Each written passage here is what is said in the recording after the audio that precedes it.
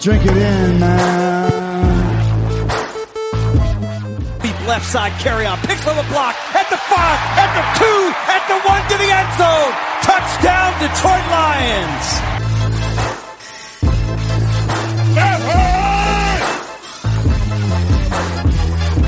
Drink it in, man. Get up, Stafford throws. It is end zone. Caught! Oh, baby, what a catch! Kenny Galladay, you're a freak! What a catch! Touchdown, Detroit Lions!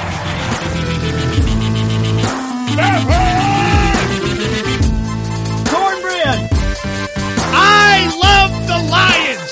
Say it with me! I love the Lions! Drink it in, man. Detroit Kool-Aid, what's going on, everybody? Wednesday, we are in the house. I got Grifka here. We're going to be talking about coming off this Cowboy game, another tough game for our Lions, but we got tons to talk about on this show. We're going to head some news and notes off the top, talk about this game review, lots of things that happened inside and outside of this game that I want to talk about as far as talking points, things around this team. So definitely give this full show a listen because we're going to talk more than just reviewing the Cowboys. But like I say, it was another tough loss. As I said on Twitter earlier today, this season is now kind of officially off the rails, but that doesn't mean there's still not things to look forward to or things to talk about in regards to this team, where they're going, where they could go, and what's currently going on. So with all that being said, let me bring in the one and the only Grifka. Grifka, how are you, man? Oh man, could be better. Just any glimmer of hope I had, left for the season in this team, I think it just pretty much was extinguished after yesterday's tough game. Yeah, I don't know about that. You know me. I don't know that everything's extinguished. I think there's still a lot to talk about, a lot to look forward to, but a lot of frustration. And like I say, as optimistic as I always want to be, I'm frustrated too in regards to this record and how they've played in some areas. We'll talk all about it on the show and on Friday as well. So let's do what we do here on the Detroit Kool-Aid cast. Let's get right into it. Bo Scarborough, Grifka. This was a guy that I guess I better give myself my own Grifka bell here. Toot my own Grifka bell because I put it out on Twitter. Why don't we just go sign Bo Scarborough already? Like, I liked him better than Jay Ajayi, and sure enough, moments later, Bob Quinn goes out and signs Bo. I mean, he must be on my Twitter timeline checking out what I'm suggesting. He goes out and gets this guy. This guy comes in. This is a two-sided coin for me. He comes in on Sunday, kind of comes out of the woodwork, like late in the week. They say that he's going to be on the active roster. Then he shows up and starts the football game. Runs the football well. Everybody gets excited. This guy's 6'1", 220, 230 pounds, ran it hard, found the end zone. But here's where I get annoyed because, yeah, he looked good. He's younger. He's got some upside. He ran 14 times for like 55 yards and a touchdown. Like, everybody was acting like we had this incredible run game. We had that, and then J.D. McKissick made a few hustle plays. Other than that, we did nothing again in the run game. And people acted like we had this amazing day running the football. Like, we need to get out of this rut of thinking that because we saw a few flashes that we're doing things. Any other NFL team would be like, if you had 50 yards from a guy, big deal. They get that from their third, fourth string, which is probably where Bo Scarborough hopefully will shake out on this team. But for now, he's basically our lead back. And for me, like I said, he's just another body. And he showed up decently well on Sunday. It was encouraging. I was excited to see it, but I'm not doing backflips. What do you say? Yeah, I agree with you there. I don't get it. Us as Lions fans, I mean, I'm not saying me and you per se, but it seems like there's like a lot of fans in this base who always want to be, looking at the massive positive, but they'll take like a game like that and just act like, we all of a sudden found the next, Natrone Means or something where it's just like, oh my gosh, he had a great game. What was his first game with us? And look, we didn't have a quarterback. And I'm thinking even if we had Matt Stafford and he probably would have put up roughly the same stats. I mean, they weren't running a stacked box like we saw a lot of defenses do against Carrion early in the year. And, the Cowboys' run defense isn't, it's not that great.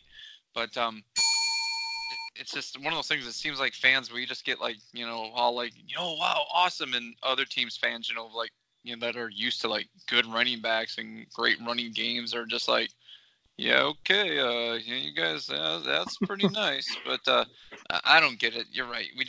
It's one of those things. I think anybody does something just a little bit, and we all act like when this guy's going to the hall or something. And you're right. It just kind of leads to the blinders of Lions fans.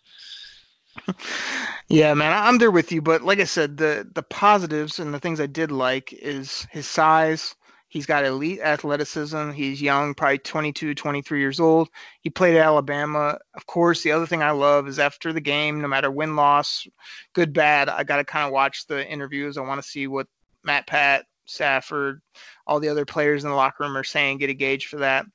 And Bull Scarborough was like, he didn't want any credit for how he ran because first he said, we didn't win. That's what we want to do. So I like that. Then he said, I'm not surprised. I did this at college. I was just waiting for my opportunity. Matt Patricia gave me an opportunity. I'm excited to play for him, and he's here. So not only is he confident, but he also has coaches back, which I always like. And he said, I played for Nick Saban. I played in big games at college. Like, this guy has that in him. Now, am I saying he's going to be some big lead workhorse running back? No.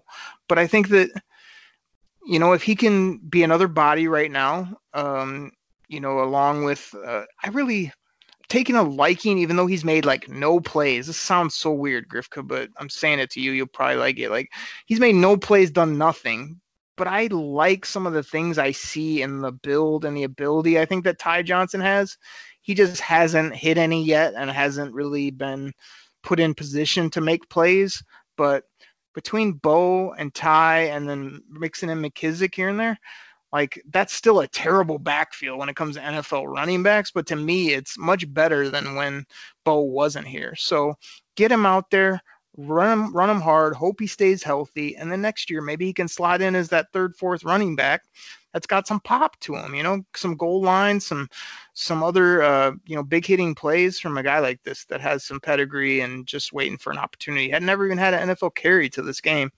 I thought he acquitted himself well, so I thought we'd just bring him up off the top. Bo knows, man. Bo knows how to run the football. Bo knows touchdowns, and Bo better know that he's pretty much all we got at running back right now from a big athlete perspective. So hopefully he can keep it going. Grifka, the next thing I got to talk about is ya boy. We always joke on the show, you hate tight ends, but you love this guy in the preseason. And I got a big issue with this guy. His name, I don't know, maybe you've heard of it. The outlaw, Jesse James. Does this guy play on the Detroit Lions? I don't even see him out there ever. He doesn't do anything. And I chalked him up a couple weeks ago as best play of the year, his 3-yard catch on a 3rd and 2 that won us a football game. Other than that, I don't even know that he's ever even taken a snap. This guy makes, on average, I rounded it up, Grifka, $6 million for the next 4 years. For what? He can't block. He can't catch. He doesn't even see the field. Like, tell me about your boy, Jesse James, because I'm real frustrated with this contract right now and the fact that he's given us no production and neither of the other tight ends, which we'll get to later. Yeah, I don't understand this either because Jesse James in Pittsburgh, we all knew that he wasn't the number one, receiving threat. He wasn't, Gronkowski, Pittsburgh did have some offensive weapons, so they really didn't need him. But he always seemed to be that guy when Roethlisberger needed a check down for like a short first down or something like that, and he always seemed to be open, And I don't know. I don't get it.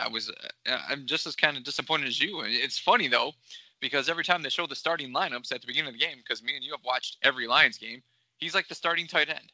But you're right. Like, I don't get it. It's just so I don't want to say they should be drawing up plays for him because if he's not doing what the offense, is asking him to do, if he's missing something, if he's not blocking, like they were hoping he would be, but he doesn't even seem to be that check down guy. It always seems to be either the running back out of the backfield or, Amendola, which, I don't have a problem with that, but I can't understand why you gave this guy. I mean, it was a big chunk of change. I remember you mentioned that in the preseason as we were doing our dollars and cents. You thought his contract might have been a little big, but he just doesn't get the ball. And like you said, he's missing right now. He's on the back of a milk carton. So I don't get it. Yeah, man.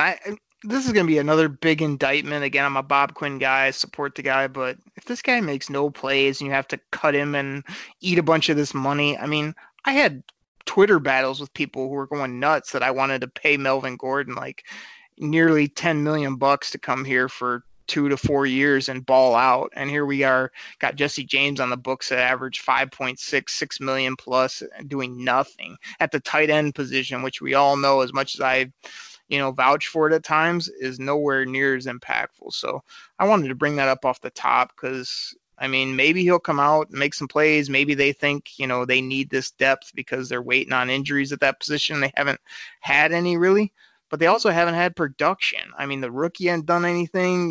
Logan Thomas, is a glorified nothing there. And then you got this stiff who just stands there. Oh, wow, he's 6'7". Great. What else has he done? Absolutely nothing except cash checks. So I've about had it enough with this guy. What are you paying him? $6 million to be a good locker room guy? Yeah, I don't think so. You better be able to block, catch, and do a bunch of other things if we're going to pay you that. Because, like I say, NFL, that'll get you a good running back, good skill player at other spots instead of middle of the road type tight end. So, oh man, Grifka, that's all I got. News and notes. You got anything else, or you want to get to this game review? Yeah, let's get to this game review. Let's get this up and out of the way. Yeah, let's do that. Quick pause for our sponsors. We'll be right back talking Lions Cowboys. Be right back, everybody. You ready? Showtime. On May 3rd, summer starts with The Fall Guy. Let's do it later. Let's drink a spicy margarita. Make some bad decisions. Yes. Audiences are falling in love with the most entertaining film of the year. Fall Guy. Fall Guy? Fall Guy. That's what the poster said. See Ryan Gosling and Emily Blunt in the movie critics say exists to make you happy. Trying to make it out? Nope. Because I don't either. It's not what I'm into right now. What are you into? Talking. Yeah. The Fall Guy. Only in theaters May 3rd. Rated PG-13. Get ready for the greatest roast of all time. The Roast of Tom Brady. A Netflix live event happening May 5th. Hosted by Kevin Hart. The 7-time world champion gets his cleats held to the fire by famous friends and frenemies on an unforgettable night where everything is fair game. Tune in on May 5th at 5 p.m. Pacific time for the Roast of Tom Brady. Live only on Netflix. All right, everybody, we're back. The Cowboys came into Ford Field, and oh my goodness, we'll talk about it here in a little bit. Did they come into Ford Field? Star on the helmet. We pulled the old okey doke wearing the white crispy jerseys. I'm sure that really threw them off. The Lions, we come out the gate again well. Like we get the football, we come right down, or no, we cause the fumble right off the bat on Zeke Elliott, puts the ball on the carpet. I don't know if you noticed, Grifka, you might want to check your written down stat book that you got at home that you keep all the stats with. Jared Davis rips the ball out, fumble on Zeke Elliott, who I called probably the best running back in football, behind Saquon Barkley, and ball on the ground, church's money, as Warren Sapp would say. We scoop it. Next thing you know, Bo Scarborough, 5-yard touchdown, 7-zip Lions. I mean, I thought they got off to a great start, and I feel like they've been doing that this season. It's like the bizarro last few years where they couldn't score ever, and now we're just getting up early and then just crumbling down the stretch. But 7-0, Bo in the end zone. What'd you think?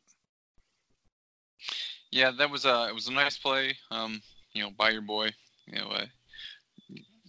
Jared Davis there. I gave him his ounce of pub that you were looking for me to give. But the team play with a lot of energy. Like you said, they seem to do well early. I think Darrell Bevell is one of those guys that scripts a lot of the offensive plays early. So obviously they run that a lot in practice, so they know what they're doing. But the defense, came out, pretty stout first couple drives, and it was nice to see. Like you said, Bo Scarborough, running hard and getting into the end zone on that. So really, I thought maybe at that point, I'm like, hey man, this could be different than what me and you thought from when we previewed the game. Yeah, man, and I'm just remembering this play as we're talking about it. Like, the greatest thing about this play was Bo just fighting for extra yardage, kept his knees off the ground, extended towards the end zone, like all that kind of extra effort we always want from, especially these guys that we know are not like top end starters. These are backup, these are depth guys, giving us that type of effort and that nose for the end zone. I mean, it's been too many times where you're stopped just a little bit short, and next thing you know, they're kicking a field goal or something. So 7-zip, the Cowboys come back there in the first quarter to get a field goal. So 7-3 at the end of one. As we get in the second quarter, like, this is kind of where it gets dicey for the Lions. The game kind of swung here. The Cowboys come down early in the second quarter, and they get a 21-yard touchdown to Tony Pollard from Dak Prescott. I mean, Dak had all day to throw. He threw this out to Tony Pollard. I remember just feeling like one of those where Pollard just scampered through our defense, bad tackling, bad effort. Next thing you know, this rookie little fella ends up in the end zone. It was pretty frustrating for me on this end to see this one. Yeah, they seem to have certain guys on the field running free all day, and I'm not quite for sure who was supposed to be guarding Pollard on that. I don't know if it was either,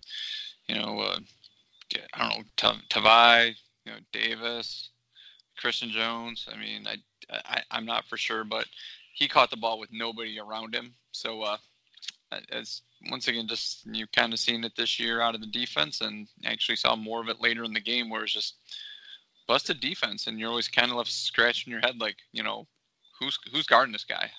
How's this guy so wide open? Yeah. This is where I got to pull you back to earth a little bit, though, Grifka, because so Tony Pollard scampers in the end zone. It's 10-7 against the Dallas Cowboys. Sure, we're at home, but I'm looking at a little something on ESPN right now. The Cowboys, they do the analytics here. 94% chance of winning this football game. They had a projected score of 27-21.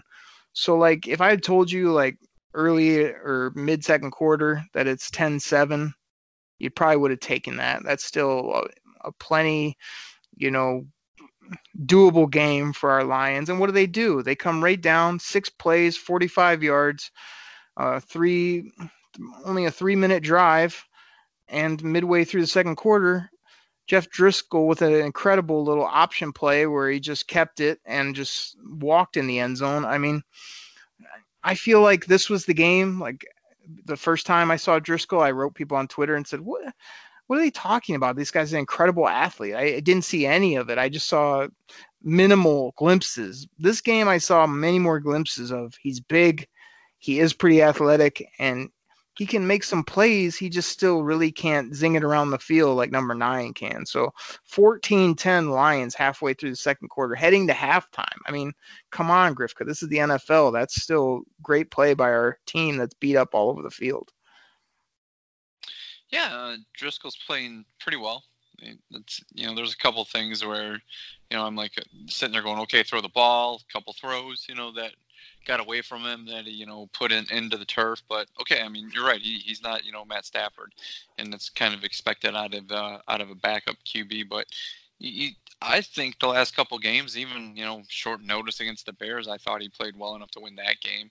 And the same thing here. That read, I don't know, read option, if that's what you want to call it, or RPO or whatever. I don't care. I mean, it was a good play. It tricked the announcers. It tricked the cameramen. Because if you're watching the game, highlight, it actually kind of follows the camera kind of moves down a tiny bit to watch the running back, and you see Driscoll just kind of scamper in. So it was a nice fake, and it's a part of the playbook that the Lions never had before. But you're right. At this point, I'm like, okay, hey, we're still in this. This team's showing something, and the high-powered Cowboys offense, they were, I don't want to say holding them in check, but they were keeping pace with them. Yeah, definitely. Now, the thing I'll caution us on, again, we talked about it with Bo, is I think midway through the second quarter here, it's 14-10. I want to say they said either here or nearing halftime that Driscoll had like 50 passing yards, so he was moving the football. They also got a decent kick return, some other penalties that switch field position. So it's not that he was really moving it through the air or doing amazing things, but I mean, like you say, it's all about the scoreboard at this point. So I'm feeling good with this. The Cowboys come right back, 7 plays, 75-yard drive, barely 3 minutes, 1-yard TD to Zeke Elliott on the ground, just kind of pounded it in there, had one that looked like it was a touchdown. Next play, they just came and just pounded it right up the middle on us for a touchdown. I'm just looking at Zeke Elliott's numbers, though. We just kind of banged on Bo and like how we were going crazy. Zeke Elliott, 16 carries, 45, a touch. on the run game. I mean, I know Matt Pat said in his presser today he liked how they did against the run the last few games. I mean, as much as we're going to beat up this defense later here in the review, like holding that guy and Barkley and, some of the people they've held down is at least something to sort of build upon, not hang your hat on at this point. But, they didn't let him go crazy. That's for sure on the ground. Yeah, I know it was that they talked about it, during the week, during the press conferences, that last year's game, Matt Pat remembered that, and he wasn't going to let that happen again. That's pretty much, I'm not, obviously quoting him verbatim, but that's pretty much what he said. And you're right, dude, they didn't let, him beat him on the ground. But like you said, we can talk about the rest of the defense later. Yeah. So 17-14 at that point, this is where it flips. So they get that, they answer our score, which again, we just were hoping just get off the field, get the ball back, maybe get some more points, add to this 4-point lead that we had. Nope. They come right back down, score. And then, then we have a deadly touchdown with 27 seconds left in the half to Randall Cobb, 19-yard pass. Felt like he's one of the guys, like you said, that was running through the defense clean all day. Him and Michael Gallup really made a lot of plays in this game. So 24-14 with really no time left in the half. To me, this is just another one where, did we get the ball after the half or no? I'm trying to remember. Yeah, we did. Yep. Because we turned them over. It felt like we had it first. We turned them over. So they scored, but it's kind of like we get the ball. Maybe we can go get a touchdown. But still, man, going down 10 after playing pretty decent at the half to me is always kind of disconcerting because they should have either been either close or not a 10-point deficit at that point based on how this half went. Yeah, my biggest disappointment with that is just how Dallas marched down the field. I mean, like you said, There was some chunk plays in there, and they moved relatively quickly and ease, and just, the same stuff we've been kind of saying all year. No real pass rush, guys just kind of running free, and I don't know. That was kind of frustrating, more so than being down by 10, because obviously it's halftime and it's pro game. Just 10 points, you can still make that up. Obviously the Lions did, but it's such a momentum killer. I mean, if you're only down by 3, going into half and you get the ball first, like, yeah, okay, we'll get the first drive, go down and score, take the lead. Instead, it's like, okay, we got to score just to keep pace. So that was I'm right there with you, and like we're going to talk about it after we rumble through the rest of this review of just like you say, we're seeing the same old things on defense, not being able to get after the quarterback. They're standing back there for days. These are pro quarterbacks. Like if you're giving them, 5-6 seconds to find somebody, don't care who you have out on the edges guarding or rushing the passer. If you can't get to them, guys are going to get open, and they definitely did in this game. Dak Prescott was barely touched all day and had a big stat line, which we'll get to here at the end. But third quarter, kind of 9 minutes left in the third, Marvin Jones, nice little 11-yard touchdown pass from Driscoll. Thought this was a really good drive here. 10 plays, 75 yards, ate up, nearly 6 minutes of clock. And then to cap it off with a Marvy touchdown, which, he's been finding the end zone well this year. And I just thought this was a good throw, good catch. Really liked this score, making it 24-21 Dallas at this point. One thing I'm liking about this offense this year is, I know they kept kind of saying it, we haven't called Galladay. We haven't called Galladay. It seems like those wide receivers, any one of them can step up big, and that's what I'm really liking about this offense. I mean, yeah, fine, take away Galladay. We'll just go to Marvin, and that's what, like you said, that's what Marvin's been doing. And when they're like, okay, well, Marvin's been really hot, let's take away him.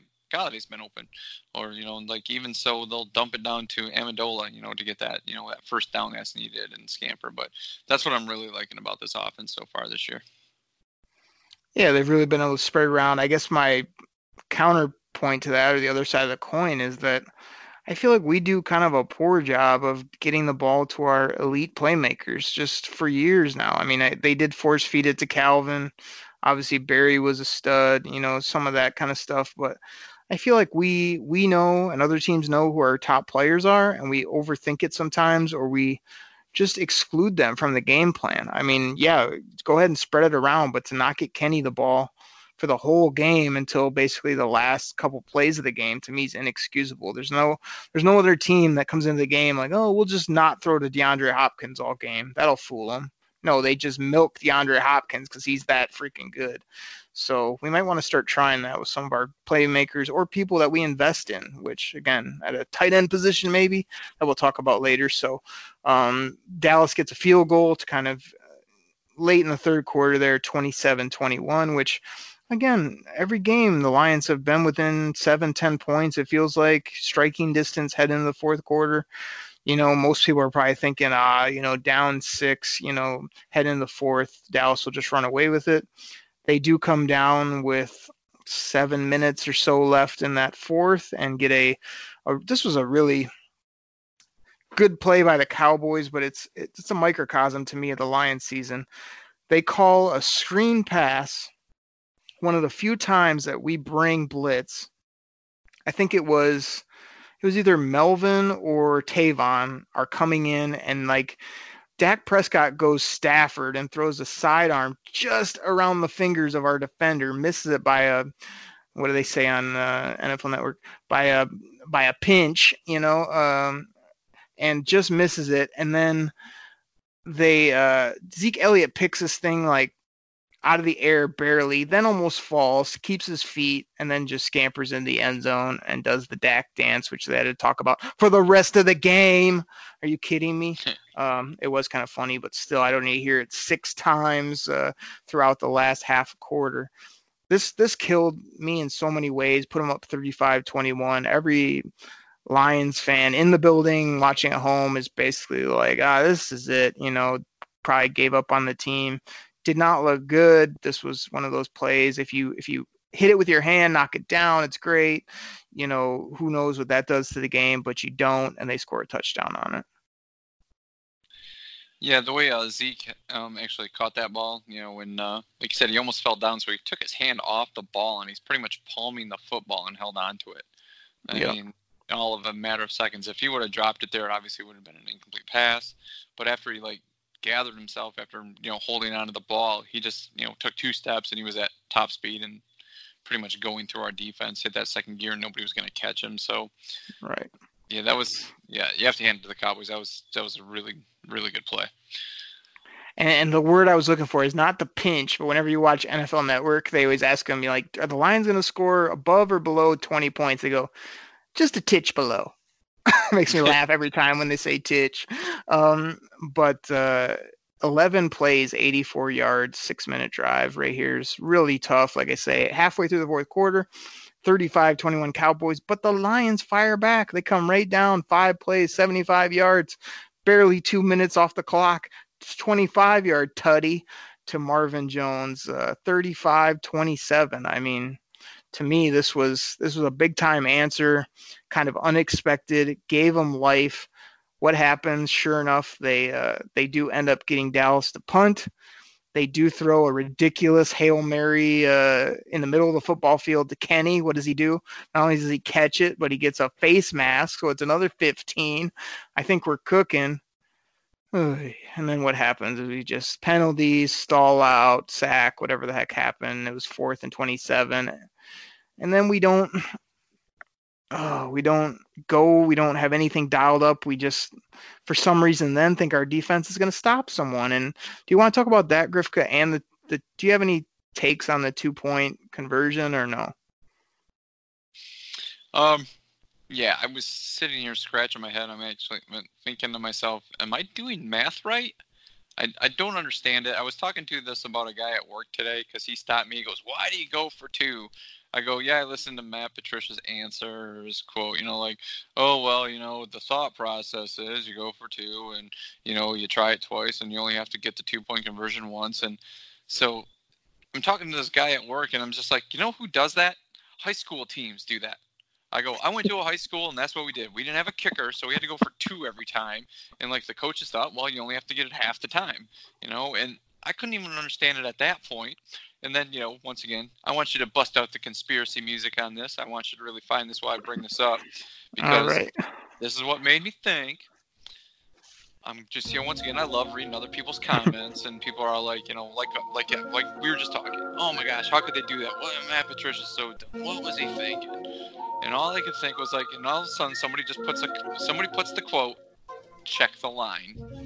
So I'm just like, so I went and pulled it up, and I'm just like, yep, the line the line before the game at game time, Cowboys -7. I'm like, at some point late in the game, the Lions went for 2, and they missed it. They lose by 8. I'm like, Pat's money must have been on the Cowboys that game. Good for that's got to be a bit for the show. You don't really believe that, do you? No, but it's still, it was funny though. Somebody just put check the line. I'm like, I am good. I wonder what it was, because I just didn't know if the guy was, full of junk. Yeah. I was like, yep, Cowboys -7. I'm just like, that's all I could think. I'm like, Matt Pat's money must have been on the Cowboys. I'm killing your music now, but so I get the funny part of that, but here's the other side of the coin. Like, we know that's not not legit, but there are some ridiculously stupid things that happen when it comes to money lines in the NFL, especially. Like, they do the thing on SportsCenter, whatever, the bad beats, but like, I would not put it past these referees, these other people lower on the food chain to do some of this crap, but the way that it just barely misses the line or goes over, whatever the case is, like, does make me want to get out the music every time, no doubt. Yeah, Krivka, I know that didn't happen, but it was just funny that somebody actually thought that, because I didn't even think that. I thought it was, I thought it was a dumb call, and somebody said it perfectly. It's like, if that's the way you're going to play, why do it at that touchdown, score, get down by 7? If you want to go for the win after you score your second touchdown, fine, do it at that point. That way you're not chasing that point just to tie. So yeah. I think Matt Patricia's explanation to it, and like I said, he's obviously such a smarter guy than me, but I thought that was just dumb right there at that point. Well, I'm with you on the fact that, like, again, they have all these advanced and what you should, like, to me, those are there for a reason. Like, somebody has crunched a bunch of numbers, figured it out. So I bet it really does, when it comes to mathematics, makes sense. I really wasn't thinking too much about it, because you got to go score regardless. I'm thinking more of, how does our defense get off the field? How do we get the ball back? And then what are we going to do with it? So, I mean, my thing is, they just haven't been able to stop anyone. So to me, it was more of a try to win this game rather than just tie this game type of move, which I don't mind at this point with the way the record is, the way the season's been going. You'd love to steal one against the Cowboys with let's say you get the 2 point there, you punt them, you fluke into some nice like catch and run play by one of our receivers to score, kick it and win it type of thing. That's kind of where my head was at when they did it. But of course, there's a bunch of overthinking. And here's my thing. You do it, I do it, but a lot of people out there, especially the Lions skeptics, do it, is everybody wants to bang on it now. Why? Because it didn't work. If they go ahead and go 2 point, they get it, even if they come and don't score again, this is not talked about. But it's talked about because they didn't get in, and then they kind of flubbed up the rest of the game. So it's just something else to point bad about the coach. And I feel like that happens too much with our Lions and just here in Detroit. It's like, you can't sit back and second guess everything. Sometimes you have to think like, well, what if it worked? What would my take have been? I guarantee if it works, people aren't going, I wouldn't have done that. I would just kick 2 field goals or whatever. Like, people would have been like, oh, nice aggressive move. So anyway, I was fine with it, to be honest. I think it's a lot of people that just kind of want to be negative about stuff after the game that put this in a little red check mark. That's something I can talk about against the coach. But like you said, it had people scratching their heads. So what had me scratching my head was that punt. Like, I know it's 4th and 27, but I mean, you basically knew a punt was going to take you under 2 minutes, or you didn't come up with anything creative, let's put it that way, to kick it and still get the timeout before the 2 minute warning. So what were you doing there?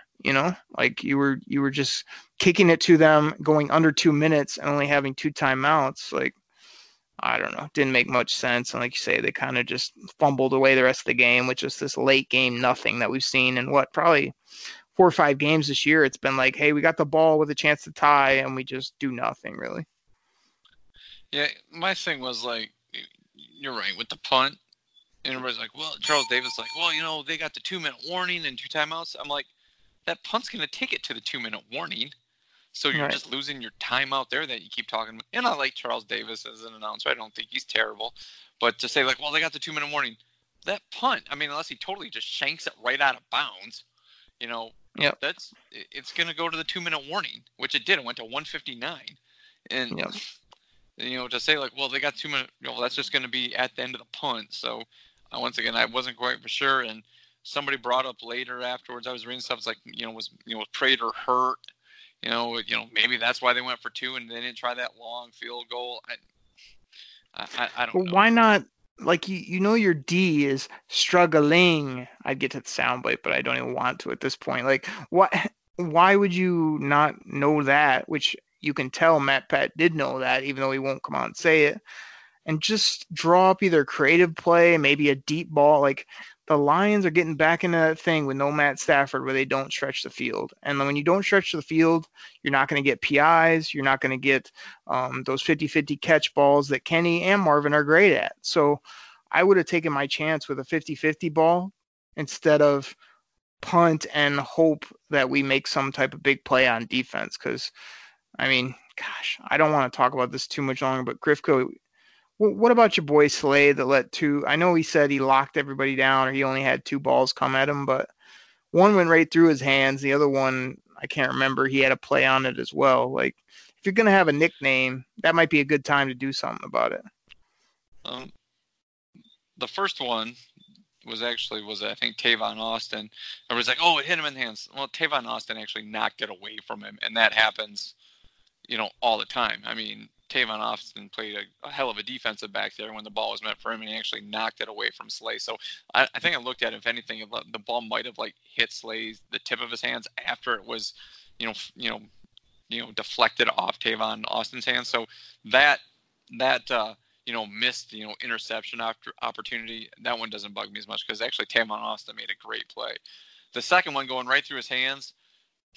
That one, he was at, I don't want to make excuses for him. His hands were he was full extension, jumping as high as he could.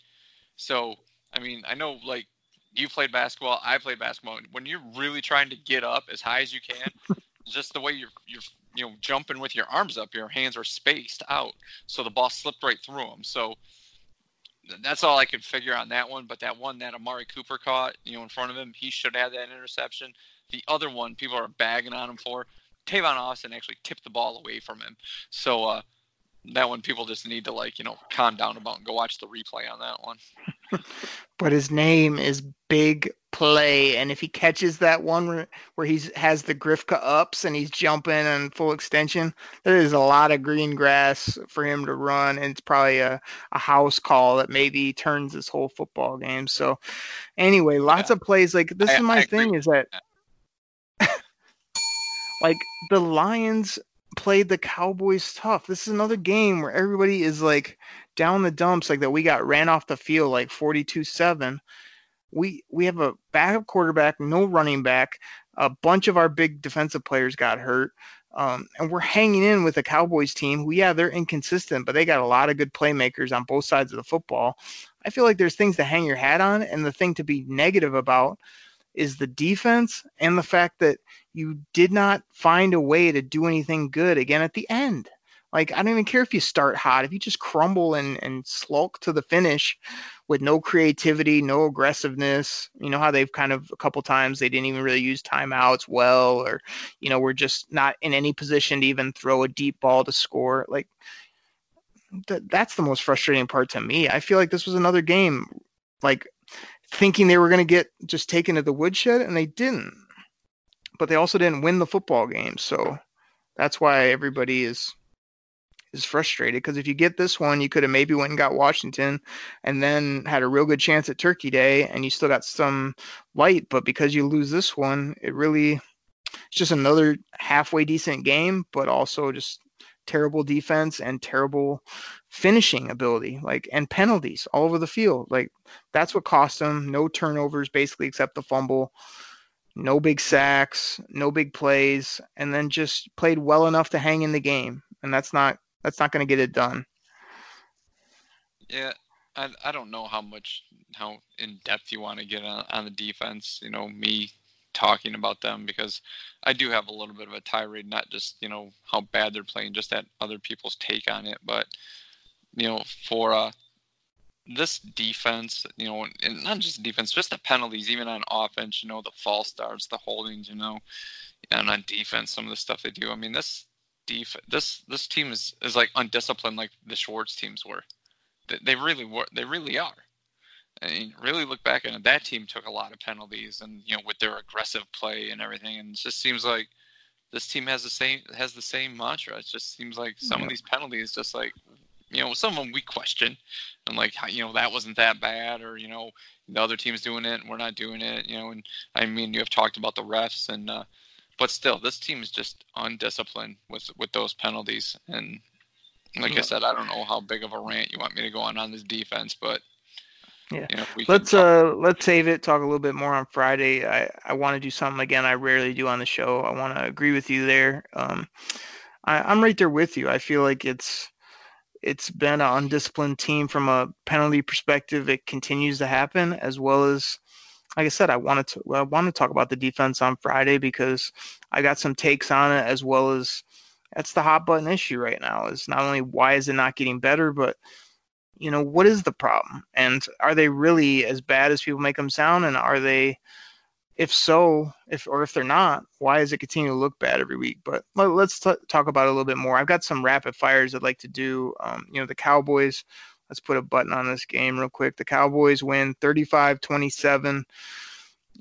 Again, just sort of a game the Lions hung in, but they gave up 444 passing yards and 3 touchdowns to Dak Prescott.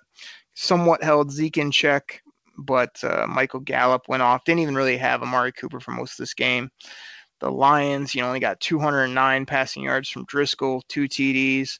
Bo had the touchdown. And then looks like they're, like you said, there's their really receivers, Marvin and Danny Boy, just pedestrian days. Marvin found the end zone there twice, but you get 1 or 2. You got 2, yeah. But like I say, it was just sort of a game where it has me at the TV till the very end, but it also was one that I just didn't feel like they had enough to get over the hump, and they didn't. So, tough loss. Grifka, I want to hit you with a couple of rapid fires. Talk to me. Keep these a few sentences. What'd you think about the crowd, man?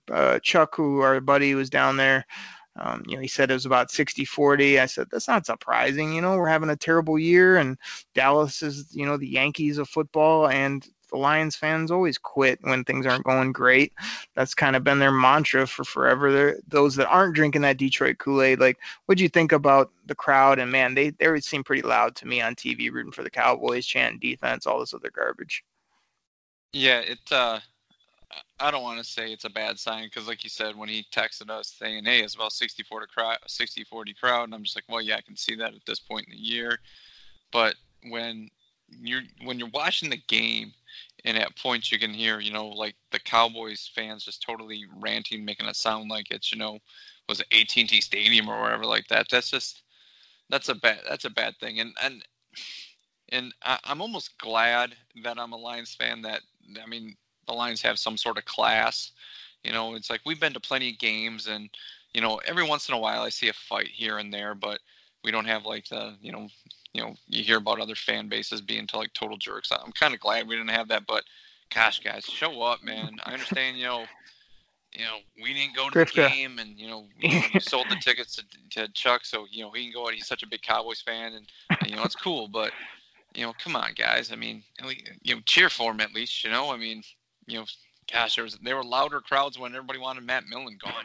So, Grifka, I got to bang on you. It's just part of my gimmick of the show. But you did hear that part about a couple sentences, right? But you can't bag on being terrible fans and not do your two minutes Philly rant. People want to hear that again. Oh yeah, at least we're not Philly fans. Those guys are jerks.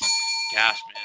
I'm glad we beat those guys simply because they are such jerks. I mean, you throw snowballs at sand. Yeah, boo like the color of the grass. I mean, they're morons. They're smart, intelligent fans. No, they're ass. Sorry, they're jerks. Gosh.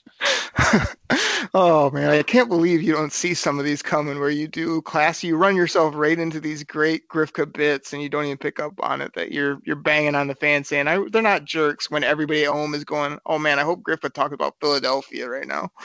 Yeah, I agree. They were really loud and but like you say, our team needs to give Lions fans something to cheer about, and it's been spotty, and they're not seeing a team that's on, has all their weapons, all their primetime players that we're paying for, and that doesn't make for a great product to watch at times. So it was disconcerting, but not surprising. So next item, Grifka, a couple sentences. We have a 94-year-old owner named Martha Ford, Marth Vader, with her sunglasses on indoors. Do you think this lady is really like plugged in and pushing buttons and getting all fired up, or is she just there with the silver spoon, signing checks and does not care what happens with this team? I think she cares, but I think pretty much like every owner, she cares more about the bottom line. So stadium keeps filling, they still keep getting their money. Yeah, like you joked about, oh, my dream is when I get to hold the Lombardi trophy. That's my best memory. Yeah, okay. I think the dream is like when you see like the bottom line, how much money your Detroit Lions made, and that's why you'll never sell a team. Grifka, if you're gonna do my bit, you at least let me do my Martha voice. My greatest memory hasn't happened yet. I want to win the Lombardi trophy. Just imagine me with big old black sunglasses doing that voice. That's a perfect Martha. But yeah, my take is she's probably a sweet lady. I'm sure she sits in the boardroom and says, we gotta do better. It's not good enough. And it's like she has no answers on how to fix it, or isn't, a big time winner. Like I just feel like you said, always going to cash checks. It's always going to be with the family. People calling up saying sell the team or wasting their time. But like, I'm still hopeful with this regime. I don't see Martha as this fearless leader by any means. So next item, Grifka, quick hitter, injuries. They've killed us all year long. They've been hit or miss, every week. 2, 3, 4 big players of ours are going down. End of this football game, Frank Ragnow, Trey Flowers, Tracy Walker, all were basically out with injuries. We already know the other big injuries. What have you thought about just the way injuries have killed us again in 2019? And, it happens to every team. And all I got to say with that, we've talked about this before, those injuries, if from the hurt, they will linger a little longer. And those guys will be like, no, I'm not quite ready to come back yet. Yeah, I know you say it happens every team, and I'm the guy that's on here preaching the NFL is a close game and always comes down in the fourth quarter. Every team has injuries, but I still, if we did a 10-year study, I don't feel like the Lions have been on the good end of injuries any year. Every year they're beat up. Every year 2, 3 top guys are down, which are costing them games, costing them opportunities. It's very, very frustrating. And those guys plus Stafford, Carry-On, Slay's been beat up. I mean, can we have some of the 4-stringers hurt rather than our top guys that are paying all our money to? It's ridiculous. All right, Grifka, quick hitter. It's a big one on the show. We've argued many a times. TJ Hawkinson, man, I've supported him. I've also been on Twitter recently getting real frustrated that the Lions aren't using him and that he's been non-existent for, I would say, 5 to 7 weeks now of absolutely nothing of impact. He was pick number 8, Grifka. Go. Rookie tight end. You heard my take on it before. I don't want to kick a dead horse, but seems like there are a couple of times they're trying to force feed it to him because they liked the matchup. But he's a rookie tight end. Even Daryl Bevell said they were talking about in the game that he needs to start producing more. So, oh yeah, I was high on this guy from a numbers perspective, but more so for what he was going to bring in the run and the pass and the blocking game. I haven't seen much of it. They haven't schemed him up since week 1. They haven't even got the ball to him since, week 1. When he does get it, like, there's flashes, but all these people continue to say, oh, I think he's going to be great. He's going to be amazing. I'm like, as much as I root for this guy and he needs to be great, where we took him and what he's supposed to bring, I haven't seen greatness. I've seen a pretty smooth, decent tight end that catches it when he's open and doesn't catch it when he's been contested for the most part. And it's been very frustrating. So again, you did your whole tight end bit with give him time, takes forever. It's a hard position. I thought he'd come in and be much better. And if he doesn't make a big leap in year two, this is going to be a big issue for this football team. That's something we can discuss later as well. I know we've talked about this with other teams, one being the Cleveland Browns, but that's something I just kind of want to touch on with you as well and kind of get your opinion on it. So we'll bring that up at a laser show as well. Not just Hawkinson, but the number of playmakers you can actually have on a team. So I just want to touch base on that on another show. Teaser, guys. That's a teaser for everybody out there. And as Grifka teased earlier, if you want to hear some of this other stuff we talked about before the season, how high we were on this team and all the playmakers, you can go back to the archives, listen to, we got to be over 200 to 300 shows now, Grifka, before it's all said and done. So final topic of the day, man. Just before we started recording today, I kind of got my Twitter fingers going today and was, having some fun, putting out statements. And so I asked the fans out there, which, will continue to get their opinions. But this is one of the questions I put out. #Lions Twitter. How do you feel about Matt Pat always being kind of flatlined in the media and with his cliche answers? Also, are you guys okay with the Lions never having some of those alpha male personalities? I don't know, Grifka. I might call them dogs. Curious of your thoughts on both. I got into a back and forth with JR. Seemed like a good guy. He just had a really different opinion about how it doesn't matter what they say. You don't want to be calling anybody out publicly, this, that, and the other. And I was just trying to get across to him. This was my final tweet, Grifka, after we went back and forth. And, he did the old Grifka bit. I agreed with him. He agreed with me. I kind of said, we're both passionate Lions fans. I'm not even down really on the team, but the season is off the rails, like I said earlier. And then I put, I just want the occasional unfiltered emotion from this team that I see from other teams. Outward leadership, accountability, tenaciousness, and some freaking honesty for once, both in the media, at the podium, in the huddle, everywhere. So that's what I was striving for. Is I just feel like we get corporate lip service. We get, everything's top secret. If somebody's out, tell me they're out, for multiple weeks. It's not that hard. If your defense sucks, say our defense isn't good enough and it's obvious and we're hoping to get it better. I'm just getting to the point where there's some things you can say, it's okay. We're not going to kill you for it. Am I totally off base here, or what do you think? No, because I would like to hear the same thing. But, just a couple points to, go with what you're saying. I know a lot of people would say, well, Bill Belichick doesn't do that. Why does Matt Pat need to do it? Bill Belichick wins.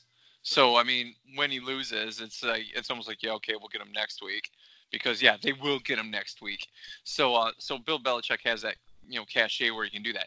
We made fun of or even kind of picked on Dennis Green with the Chicago Bears bit, but you're right. I would love to see that every once in a while. Ron Rivera does that every once in a while, for the Panthers, and he's had some good teams. It's just, that would be nice to see. Now, another point, I understand why coaches do a lot of coach speak, because you've said it, I've said it. Reporters tend to use bits, sound bits, and and just say we got to take it out of context and stuff, where it's almost like they're creating a headline and somebody could read that a different way, or you might want to a player might think, well, is he talking about me? And, something like that. So I can see why coaches speak in cliches just so that doesn't happen. But you're right. If Matt Pat was going our defense, we're just going to keep working on it. We've got to coach them up, got to be better. You're right. You would love to hear a coach say these guys don't get to the pack. These guys don't get, this guy misses tackles. Why is that? But you're right. That's not going to happen. And players aren't going to do it in the locker room either, because then they're ostracized and they're gone. And so I understand all that, behind closed doors, everything stays in house, but it would be nice every once in a while just to see a Lions coach, because like I said, other coaches have done it. Just kind of spout off, like a tea kettle. Just go get it, vent it, let it all out. And, just do that. Even Mike McCarthy did it for the Packers, and I always thought that guy was garbage. I thought every time he whined, then the Packers would get more calls for the next 4 games. So, yeah, Do that every once in a while. See if it works. Grifka, I just did this, let alone 10 minutes ago, but I have to do it again. Are you really going to mention Mike McCarthy and not go to one of your other classic bits that I love on the show? You know what it is. Oh, sorry, man. I know you said quick hit, so I wasn't trying to get in everything, but that guy would just cry over everything, over his freaking Polish sausage, and, like he'd have grease dripping down his chin as he's crying about how like Aaron Rodgers was breathed on by some guy and how he thought it should be a roughing the passer, or like it's the chicken wings. You got to say there should have been more pass interference. Than all of a sudden, like the next 4 games, like Jordy Nelson would just come off the line and like they'd be like in a bump and run, and they would call like defensive holding. It's just like, okay, Mark McCarthy, you got your wish, you're eating your cheese dog there, so whatever. So I know all these people are like, bring Mike McCarthy in here. Okay, bring Mike McCarthy in here, and if he wins, cool, I'm good with him. Cool, great, you're the greatest coach ever. But if not, yeah, go get another freaking cheese dog and eat your freaking cheese fries and eat your chili and drink your whatever whatever you drink up there. Yeah, loudmouth, sweaty. Go put some right guard on. Grifka, you just went down like the whole menu of items, and the only item I was looking for is crying his chicken wings. That's your go-to with Mike McCarthy. You've said it every time for 2 years, and now you went with chili, mozzarella sticks. You went down every other appetizer at TGIF, but you didn't give me the cry and the chicken wings, which makes no sense to me, but it's always funny. I'm trying to switch up his menu. He probably had enough chicken wings and stuff, but his bratwurst. I know he had plenty of those being from Green Bay. Oh my gosh, Grifka, we got to end the show there because I could go on another 2-minute rant about why I want the Lions to rant every blue moon, and actually show some fire and intensity. But like you say, we'll probably talk about it on other shows. But I think it's something to consider, man. Just how this team performs, not only on the field but off. How they're dealing with things. I feel like it's not working. So, what would it hurt to just go off the handle every once in a while, or call out a player, or get in somebody's face, or like Stafford and everybody from the leadership? Okay, I always have to hear how they deal with everything behind closed doors. Would it kill you to grab a receiver by the collar and call him out when he goes off sides or drops a pass? The same guys jumping off sides on defense. Would it kill you to just get them in the face and bench them for a quarter and just say, I'm done with this? I don't think so. And that's the part JR was saying. If you call them out, it's not going to help you. Would you like that? I said, sometimes when you're called out, you go out and then you perform, or you don't do that stupid thing again. And sometimes when you let it go all the time, or when you get a nice talking to behind the scenes, all it does is say, well, I just do that again. Not a big deal. Like, the guy didn't get after me. I didn't lose my job. I didn't, lose any money, whatever the case may be. Like go do these things every once in a while, just to show that you got some chutzpah, some guts, and the ability to lead not only off the field behind closed doors, but right out where everybody can see it, where they go, man, the Detroit Lions used to be pushovers. Now they're out there just getting after it, both on the field and off. And, I don't know. I think it could be done tactfully, where you could do it and also still be a good class in the organization. Like even the Steelers, I feel like they've got a little bit of oomph to them and a little bit of don't mess with us, but also they're just really above board organization. Like, of course, they've won a ton, like you said, with the Patriots, but the Lions got to find that happy medium between being pushovers and being the nice guys in the room, and being guys that win at a high level, and also are not afraid to, as I said on my tweet, rattle some freaking cages, because some cages need to be rattled to wake this organization up, I think. And, I'm trying to do it on Twitter. I just got a quick take on that, because like you said, if Stafford calls somebody, and you see them on the field like point at guys, and it makes you wonder if those guys are like, who do you think you are, Tom Brady? Who do you think you are, Aaron Rodgers? And like, if somebody like said that to me, if I was Matt Stafford, I would be like, yeah, maybe I could be if you caught the ball, or maybe I could be if you guys actually blocked for me, stuff like that. It's just, I would love to do that. Yeah, if you caught the ball, maybe I could be Tom Brady. If like the offensive line would like produce more of a running game or block for me, so I'm not, have a broken back 2 years in a row. Maybe I could be those guys.